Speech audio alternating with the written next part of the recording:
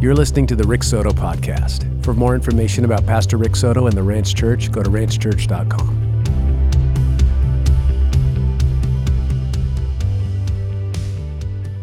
Well, good morning. My name's Dave Newton. I know a lot of you. If you don't know me, I've known Rick Soto 30 years before he even married Jane, and was on the board at Calvary in Santa Barbara when we hired him as our associate pastor back in the late 90s, and also as we kicked him out of the nest in 2007 to come and launch a church.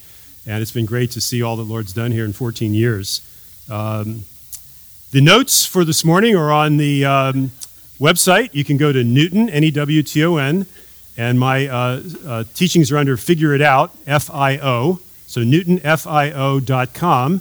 And my webmaster put a little button in there, says Ranch Church, December 19th. Click that, and you'll have the notes. You can follow along as if we had slides on a screen. It's even nicer to have it right on your lap.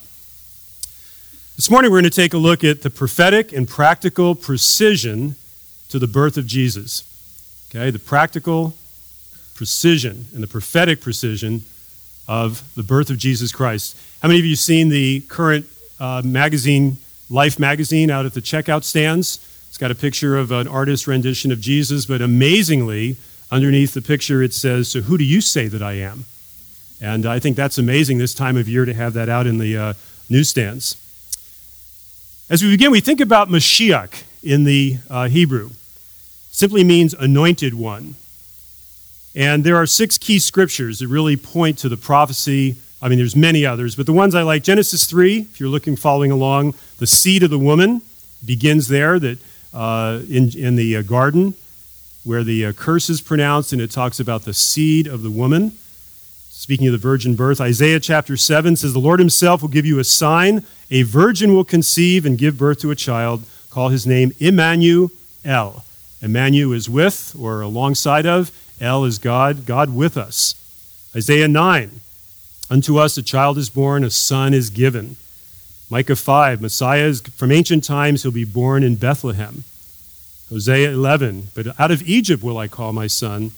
And then, of course, in Judges, "The child shall be a Nazirite unto God," and many, many others. But the precision of his birth is pretty amazing. Now, it shows here the prophetic foreshadows that we have in the Scriptures. Romans 15 says, "In earlier times, everything was written in the Old Testament for our instruction today." Colossians chapter 2 talks about a shadow of things to come, or a foreshadow is everything in the Old Testament was foreshadowing Christ who was to come. 1 Peter tells us that the prophets who prophesied of the grace that would come to you made careful search and inquiry, trying to ascertain about the Christ who would come, things into which angels long to look. Matthew 5, Jesus himself said, "Nothing in the Word will pass away until everything in God's Word is accomplished," in the Scriptures. And in Luke chapter 24, Jesus was on the road to Emmaus, and he explained to those he was walking with all the things that the Old Testament had to say about himself, that he must come and die on the cross. So when we think about Christmas, even the word Christmas, think about it. It's an Old English term, Christus Masse, from about the 15th century English language. And the Christos essentially means the body or the mass, Christ's body. In the Hebrew, it's Mashiach for the anointed one. The Greek is Christos. In English, we say Christ. And so it's the anointed body. He's come in the anointed body. Galatians chapter 4 tells us it was the fullness of time that God sent his Son, made of a woman. And Ephesians chapter 1 tells us that in the fullness of time, God gathered all things into one, everything into Christ, into the anointed one. Now, amazingly, though, sad to say, our Christmas coming up next Saturday is basically something that's been merged by the Roman Empire in the 4th century with their winter solstice celebration, the Feast of Saturnalia, December 25th, as they would have the darkest days of the year, lighting all these candles all throughout the Roman Empire as a way to usher in the solstice. And so that Feast of Saturnalia was chosen as a way to merge Christianity with pagan Roman religion. And to this day, here we are, 2,000 years later, we still celebrate on the 25th of December. A lot of people ask, how did we get our Christmas with all the red bows? Look at you guys all Christmas here with the snowflakes and mittens, hats, holly, chestnuts roasting, spiced cider, punch, Christmas pudding. God bless us, everyone. Eggnog, angels, trees, wreaths, holly. Anybody had a chance to see the movie a couple years ago, The Man Who Invented Christmas? It's a story of Charles Dickens. Now he wrote his ghost story for Christmas Eve that ultimately became Scrooge and the Christmas Carol. And so much of our Christmas is based on an 1890s model from Victorian England, and that's become Christmas. Snow and sleigh rides and things like that. But here's the prophetic precision. People always ask, so when was Jesus born? I mean, if we're celebrating on the 25th, when exactly was he born? And many of the answers that are out there in the world today are, well, no one can really know. If you go online, many theologians place it between 6 BC and 4 BC. Many historians say 7 BC to 1 AD. Many will even say, well, there's not even a historical Jesus. Don't worry about it. It's kind of just, it's a fun thing. It's just a little fun season. Santa, Frosty, Rudolph, Jesus. It's all just a fun thing. And some just say, who cares? It's just not important. But you know what? There's amazing precision in the scriptures, and that's what I'm here this morning to encourage you with. As believers, we're going to say it is important. It demonstrates the truth of the scriptures. It verifies God's prophecy about Messiah. If so much of the Bible prophecy regarding Jesus is all literally fulfilled, would not the events and timing of his birth be equally distinctive? Wouldn't you agree? How many of you remember the movie Back to the Future? Okay, if you're following along, you'll see Dr. Emmett Brown was played by Christopher Lloyd. And as they opened up the lid to the DeLorean, he's explaining it to Marty McFly, and he says, Marty, let's say you want to go back and see the birth of Christ. And he dials it to what? December 25th, 0. And everybody laughs, of course, and stuff. But you know what? A Pew Foundation poll in 2012 interviewed 1,700 college university students around the country and asked when Jesus was born. 75% of them said December 25th in the year 0. Think about that. We laugh. There's really only one window of time when Jesus could be born. I've been doing a talk on this for about 30 years, and a year ago we put it out in book form. We brought those here this morning for you. Super discounted for the Ranch Rick Soto discount price, and so just $10. But if you have some interest in a good read during Christmas, The Birth of Jesus on Yom Teruah, which is the Feast of Blowing Trumpets, the first of Tishri. And as we think about Jesus' birth, there's really only 3 key points in the scripture that help triangulate the best window for his birth. Now, when I grew up in a Presbyterian church in New Jersey, I remember hearing the story read, and there would be things like, a decree went out from Caesar Augustus in the time of Herod the Great, while Quirinius was governor of Syria. We've all heard that, right? Over and over and over. And you say to yourself, why did they write that down? Well, here's an interesting thing. There's only one window of time where Caesar Augustus is the emperor of Rome, Publius Sulpicius Quirinius is the governor of the Syrian province, and Herod the Great is still alive as the king of Judea. It's the window between 4 BC and 1 BC. It's the only time. Let's look at the first clue. Caesar Augustus ruled from 27 BC to 14 AD. He was Rome's first emperor. He was given the name Divi Filius Augustus in the Latin, the divine son of August. He was a god. He was recognized as a god. And in Luke 2, we hear a decree went out from the god, Caesar Augustus, that all the world should be taxed. A second clue, Quirinius. Publius Sulpicius Quirinius is well documented in Roman history. He lived from 53 BC to 21 AD. He was the legate governor of Syrian province from 4 BC to 12 AD. And we told in Luke chapter 2, verse 1, the census took place when Quirinius was governor of Syria. And of course, Herod the Great. He was an Edomite. He wasn't a Jew. He defeated the Hasmoneans and defeated Antigonus in 37 BC. He put in a special request to the Roman Senate and paid a lot of money to get the title King of the Jews. So a non-Jew, an Edomite, an Idumean, was given this title by the Roman Senate. And we're told by Flavius Josephus that Herod died after a lunar eclipse that was visible in Judea. The closest one we see is January 10th of 1 BC in our solar and eclipse records. And he died after the eclipse, but before Passover. And that would have been in 1 BC. And in Luke chapter 1 and Matthew chapter 2, we're told, in the days of Herod, the king of the Jews. So we've got Caesar Augustus, Quirinius, and Herod. And if you're following along in the slides, you'll see there's only one window where they all overlap, and it's between 4 BC and 1 BC. So that kind of narrows it down. We have another clue in the scriptures. Why in the world is there this long story about Zacharias serving in the temple and his wife Elizabeth getting pregnant after he hears from this angel? Well, back in Leviticus, we're told that there are 24 cycles of men who will serve in the temple. And they're called the different courses of service. And they're all listed there in Chronicles, 1 Chronicles chapter 24. If you want to have some really boring reading sometime, you can read through Jehoiarib, Jedediah, Hiram, etc. You see these 24 courses. But we're told in the Gospels that he was from the cycle of Abijah, which is the 8th course. Why did we need to know that he was from the 8th course of Abijah?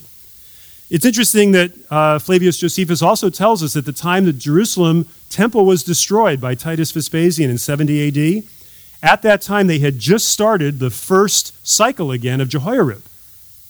That means you can actually go through on the calendar, and men have done this, I haven't, but men have done this, and they have gone back through and gone backwards looking for what's the closest to that 4 BC to 1 BC window where a guy like Zacharias would have been serving in the temple on the 8th course of Abijah. And if you go back, the closest would be July 13th of 3 BC. It's right there on your slide. So think about that. That fits right in the 4 BC to 1 BC. And here's what we know. A 5th clue. Mary and Elizabeth get together. And if Zacharias was told, let's say in July of 3 BC, that Elizabeth is going to bear a son, you're going to name him John, Mary then goes and visits her cousin who's 6 months pregnant. She's just heard from Gabriel that she's going to give birth to the Savior. She goes and sees him, and we're told in Luke chapter 1 it was Elizabeth's 6th month. That would be then, if this had happened in July of 3 BC, this would now be January of the following year, 2 BC. When Elizabeth walks in and sees her cousin Mary, and Mary greets her, we're told that the baby leaps inside her womb and is filled with the Holy Spirit in utero. Think about that. And if you count out 40 weeks, typical pregnancy, John the Baptist would have then been born April 19th of 2 BC, which, by the way, just happens to be the start of Passover that year. Interesting. Jesus would then be born 6 months later, because Elizabeth was 6 months pregnant when she met Mary, and 6 months after April would be late September of 2 BC. Interestingly, that's the time when the month Tishri comes up in the Jewish calendar, the first month of the religious calendar. And the first day of Tishri, Rosh Hashanah, is also called Yom Teruah, beginning of the new year. And Yom Teruah means a day of blowing trumpets. I'm starting to get excited already. Jesus born on the day of blowing trumpets sure beats December 25th in the year 0. A 6th clue.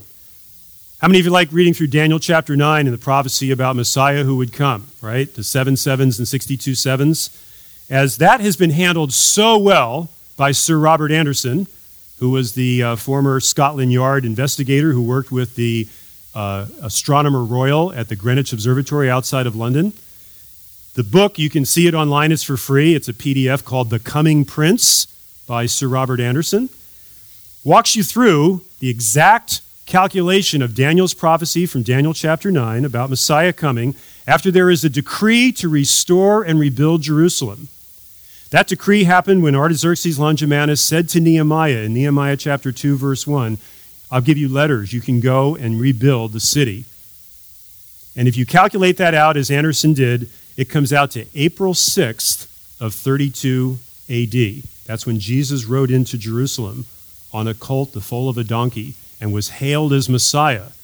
And the religious leaders said, Jesus, tell all these people to stop speaking out. Psalm 118, the Messianic Psalm. Blessed is he who comes in the name of the Lord. And Jesus said, you know what? If I tell these to be silent, what's going to happen?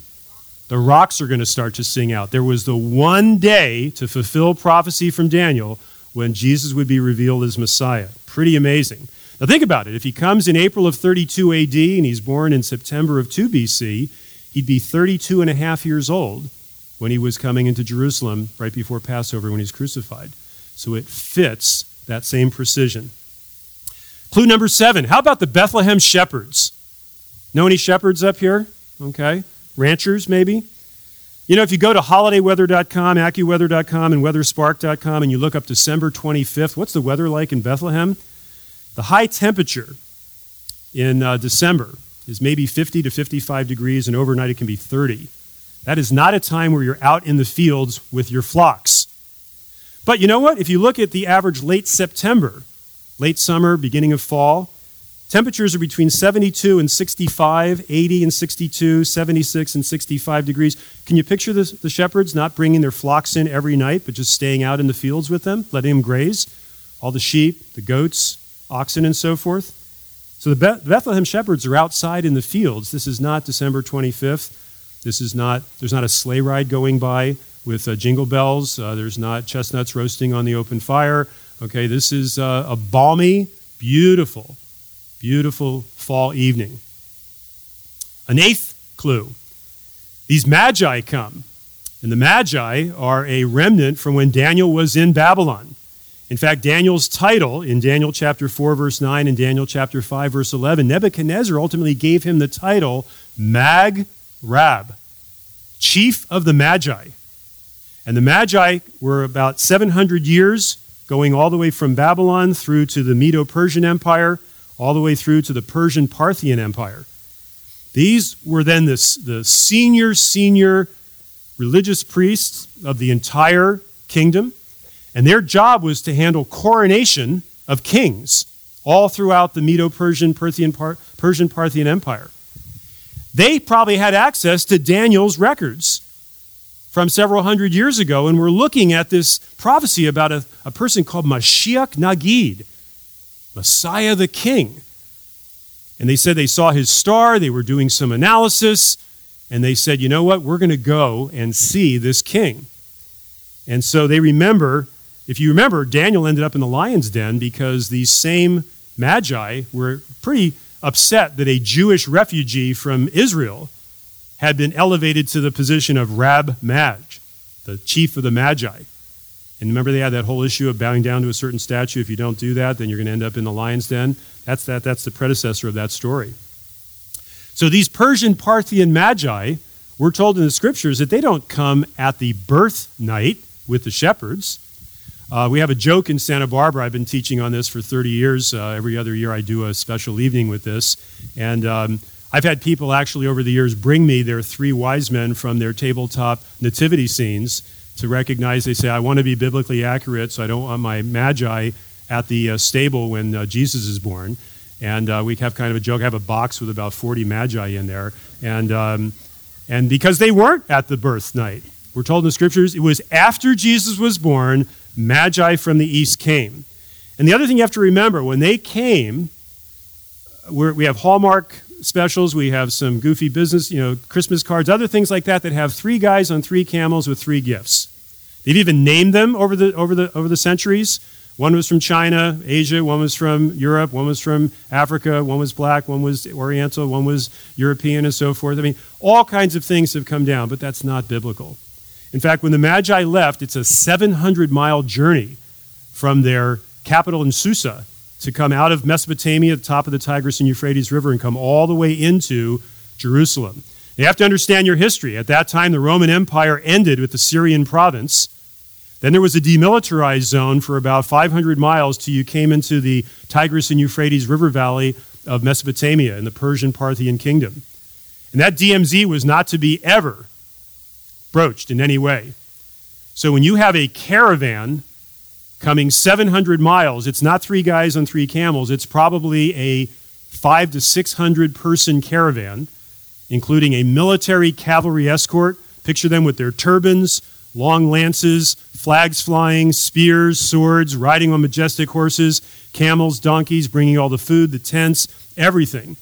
About 10 miles outside of Jerusalem, some scouts would have seen this massive caravan coming with a cavalry escort through the demilitarized zone to the edge of the Roman Empire. Do you understand now why they say in the scriptures, both in Matthew and in Luke, that when the Magi arrived, everybody in Jerusalem was greatly troubled? Okay? And I put on the screen in there in your notes a look at a caravan to give you kind of an idea what this would look like.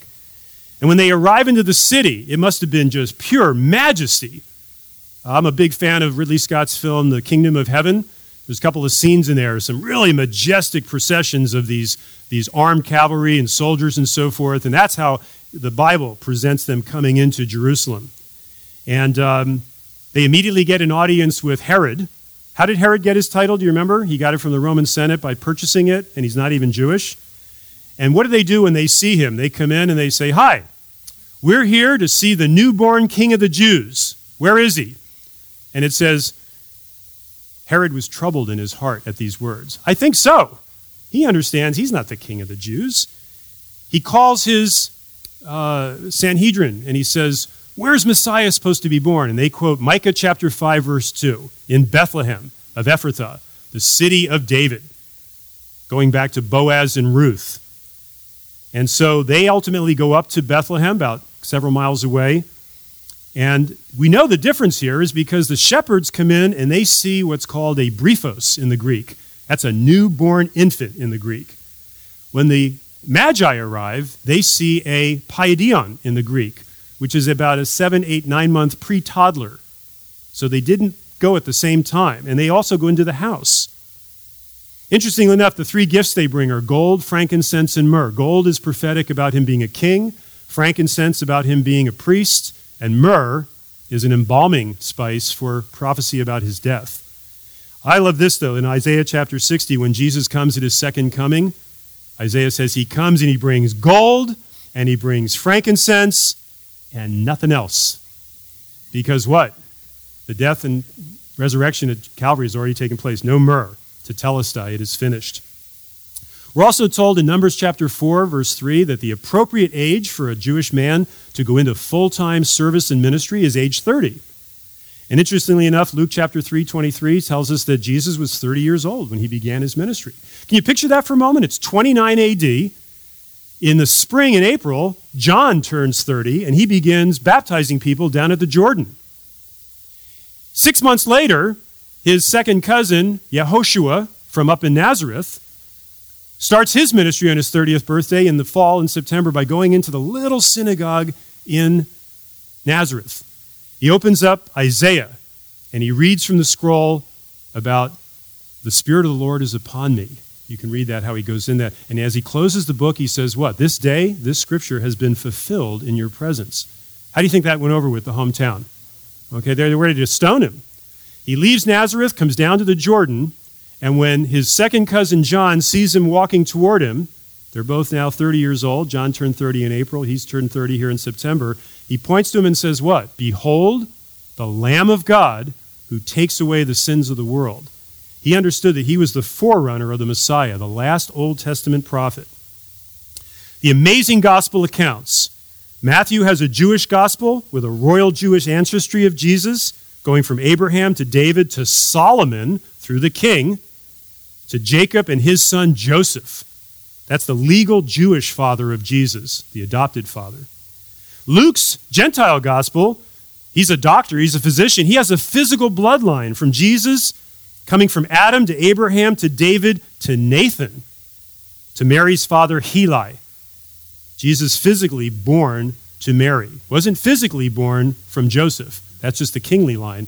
Physically born from Mary in that line. If you follow along in the slides, you can coordinate these dates. And it's pretty amazing because we have the Roman historian Tertullian, the Roman historian Irenaeus, and Eusebius all pinpointing when Jesus was born. It was 28 years after the death of Cleopatra, which is well known to be in 30 BC. What's 30 minus 28? Come on, you can do this. 2. That's 2 BC. It was during Augustus's beginning his reign, 41 years after the birth of Jesus. Well, in 43 minus 41 is 2 BC. Augustus died 15 years after Jesus' birth when Tiberius began his reign in 14 AD. 14 minus that 15 takes you back to 2 BC again. Sad to say, the ancient calendar was put together in the middle of the 4th century, the same one we have today, pretty much.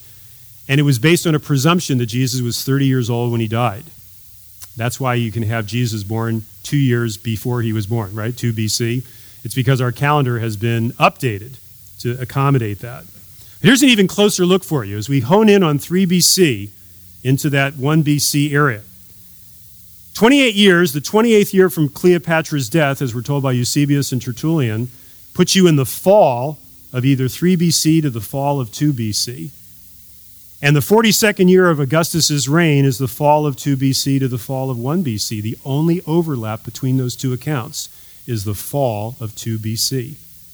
We've got 9 different points that all say the fall of 2 BC. If Zacharias was in the temple in 3 BC, 6 months later, Mary comes to visit her cousin. John is then born in the spring the following year. Jesus is born 40 weeks later. Interestingly enough, if you actually count out those 40 weeks, you come to September 29th of 2 BC. Just so happens that year on the calendar, that was the beginning of Tishri 1, the first of Tishri, the new year on the Jewish calendar, the Feast of Blowing Trumpets, Yom Teruah. Right after sunset, that would be what would happen all throughout Judea. So on that first Christmas, when they come into Jerusalem, you have to get the Hallmark count out of your mind, okay? Jesus was not brought down by Joseph and Mary, okay, to Bethlehem 2 days before her pregnancy was coming to an end, okay? How many pregnant gals here would like to go on a ride on a donkey for about 160 miles on your last month of your last trimester, okay? Most likely, they probably went down with a caravan of people when she was maybe just 2 or 3 months pregnant to stay there with family in that city, the city of David, which is where they were from. And they would have come down with a large group over that overland travel. She wouldn't have maybe been more than 2 or 3 months pregnant. And the city is swelling with population who are there for the census. And in those days, homes in the first floor is where the animals went in, and you went upstairs, and that's where the living quarters were, and that's where you would sleep with the nice breezes and so forth. So when they are told that there was no room for them upstairs in any of the good places to sleep, they're told you can have one of the downstairs areas where the animals are usually kept. Where are the animals, though, in the late fall? They're out in the fields with the shepherds, so the place is empty. And we've been told that a manger is this little feeding trough, which is more of a 1880s Old West feeding trough.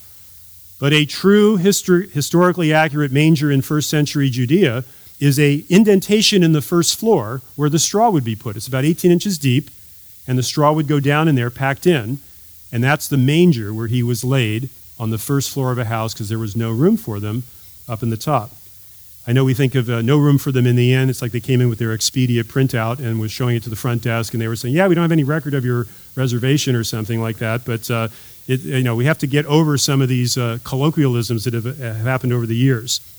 In fact, do you realize Jesus was circumcised on the 8th day? That means they went from Bethlehem down to Jerusalem, and he was circumcised on the 8th day, keeping with the law, which he came to fulfill. Mary, as a Jewish woman, having just given birth to a baby, we have 4 kids. They're 31 to 37 now, but I was there at the birth of all 4 of them, and we know there's a lot of blood at a birth. Well, a woman who's Jewish who has all that blood, she would go through 40 days of purification rites as per Leviticus chapter 12 and Leviticus chapter 13 before she could ever step foot in the temple again. That first Christmas was really about this beautiful scene out in the fields where the hosts of heaven announce the birth to who? To the shepherds, just to the lowly shepherds. They end up coming into the city to see this sign. And interestingly enough, it's the in-floor manger where the straw is, where she laid little baby Jesus.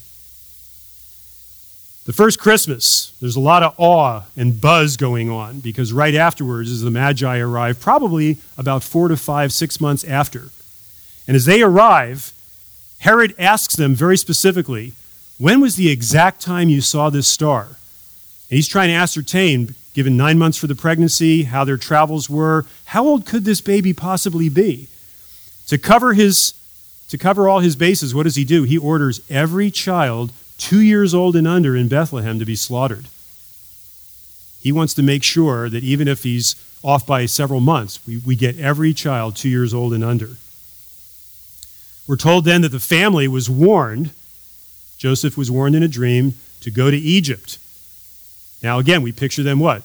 Same donkey, he walks alongside with his staff, he has a little box of trail mix over a little sash over here, and Mary's up on the donkey. That's how we see it in all the Hallmark cards and all the other things. Most likely they went over to Joppa, caught a ship, and sailed down along the coast to the Nile Delta, where there are about 7 or 8 cities right on the coast just east of Alexandria. They would have stayed there for several months until Herod dies, sometime after the eclipse of 1 BC in January and prior to Passover, as Josephus tells us. And then we're told They make the return trip back after they're told that Herod is dead.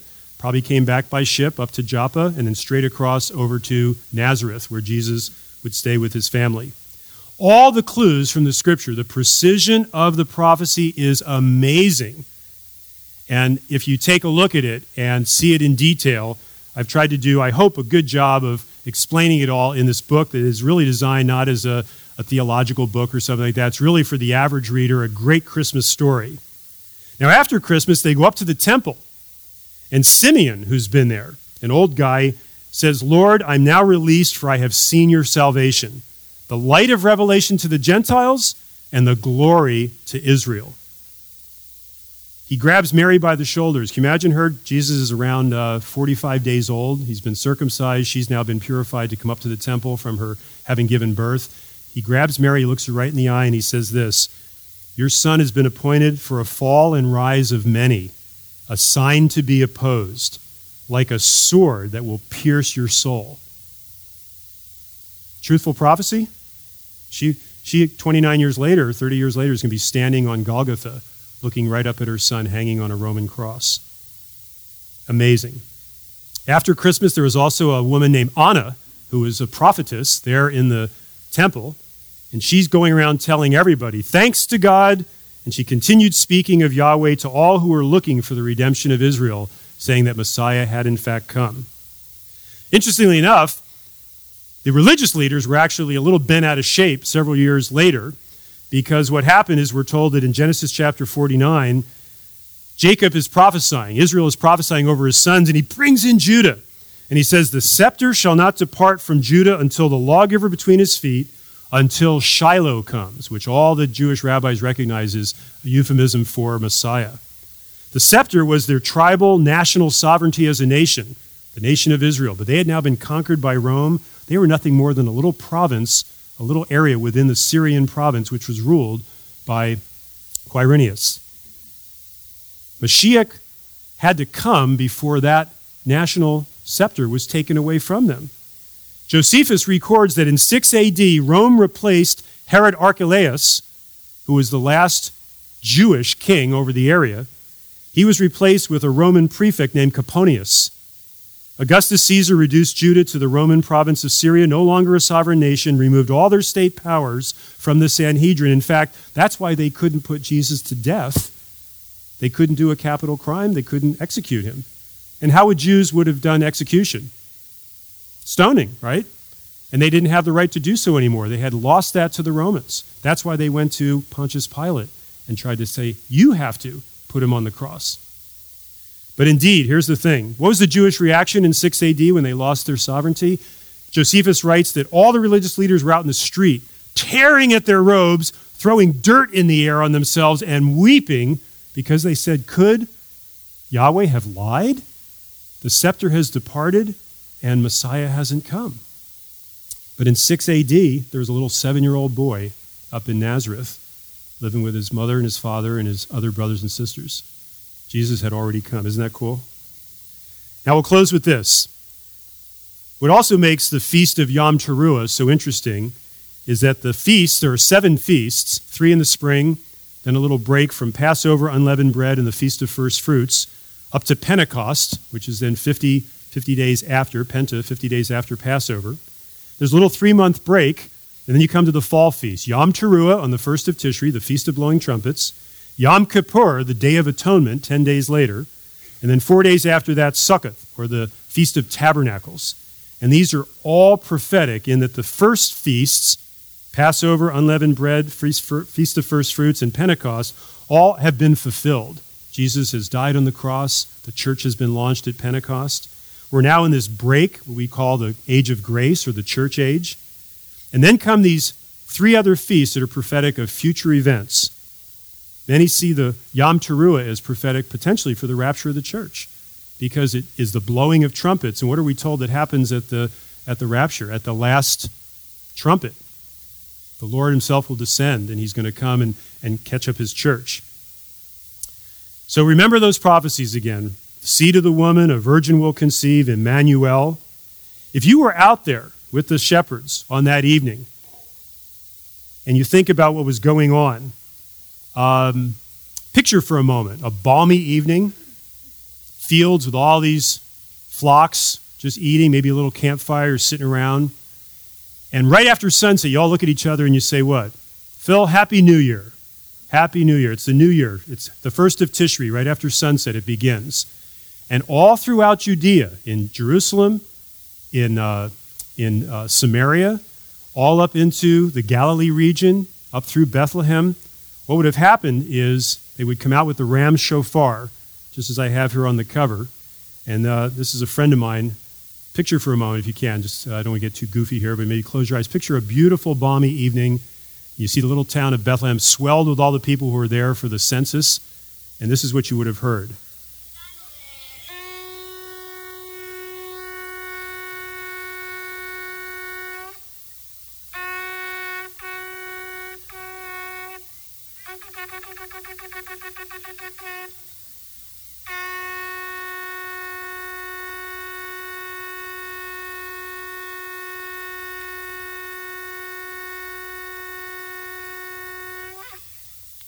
Picture that.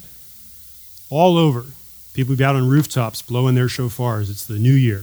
It's the Feast of Tishri, the first of Tishri, the Feast of Yom Teruah. And in this little house somewhere on a manger floor in the floor there in some straw, with some shepherds coming out to see that birth, it's the Savior coming on this prophetic time of the Feast of Blowing Trumpets. Next Christmas is next Saturday. And many say, well, gee, Dave, as Christians, is it okay then to celebrate Christmas on December 25th? My gosh, you know. And of course it is. My pastor, Ricky Ryan, for 20 years, used to always say, we get 2 big days a year where the world is pretty open to things about Jesus. Christmas and Easter. So we're going to take Easter and we're going to take Christmas and say this is a wonderful opportunity to share the good news about the coming of the Lord. Now, even next Saturday, you know Saturday is named after Saturn from the Roman Empire there and so forth. So I hope you don't say, well, I don't recognize Saturday because it's named after Saturnalia, right? I don't recognize Tuesday, which is Mars or Mardi, right, in the French and so forth, because it's named after the Roman god of war, Mars, and so forth, right? No, we are going to embrace Christmas on the 25th, but use it as this. I'm going to say 4 things to charge you with. Be encouraged about the truth of God's amazing word. Be a witness, because people are going to be more open to hear during this time. Be the Lord's eyes, ears, heart, and mind, having compassion for the lost who don't know the Lord. Don't beat anybody up during this time. Extend the love of the Lord to them. And that's why it's so great. I had this typed in my notes here, and we sang it. Casey sang it this morning. Just say those words with you. Joy to the world, the Lord is come. Let earth receive her king. Let every heart prepare him room, and heaven and nature will sing. Joy to the world, the Savior reigns. Let men their songs employ, while the fields, the floods, the rocks, the hills proclaim. Repeat the sounding joy. Because he rules the world with truth and grace and makes the nations prove the glories of his righteousness and the wonders of his love. Let me close with this short little reading from page 123. In Tishri of 2 BC, and at sunset at the start of the new year, all throughout Judea, trumpets would have been blowing in these 3 sets of 10 long blasts, followed by a rousing crescendo of 10 sustained long blasts to a significant victory. Imagine that balmy September evening with sustained echoes of trumpets resounding from Jerusalem, all the towns and villages, including little tiny Bethlehem. Picture some priests finishing up their duties at the temple, completing other sacrifices at the altar, or washing the bronze basin in front of the holy place. Maybe others were handling their duties inside the holy place, near the 7 gold lampstands, the table of showbread, or the altar of incense in front of the veil. As the shofars began to blow near the temple and throughout the city of Jerusalem, those priests, those trumpet sounds, would reverberate all across the skies. The priests, the Pharisees, the Sadducees, the scribes, the temple guards, the general populace would pause for a moment at sunset, look up into the early evening sky, and ponder Yahweh's promised Messiah. Perhaps they wondered if this new year might finally be the long-awaited anointed one would be revealed.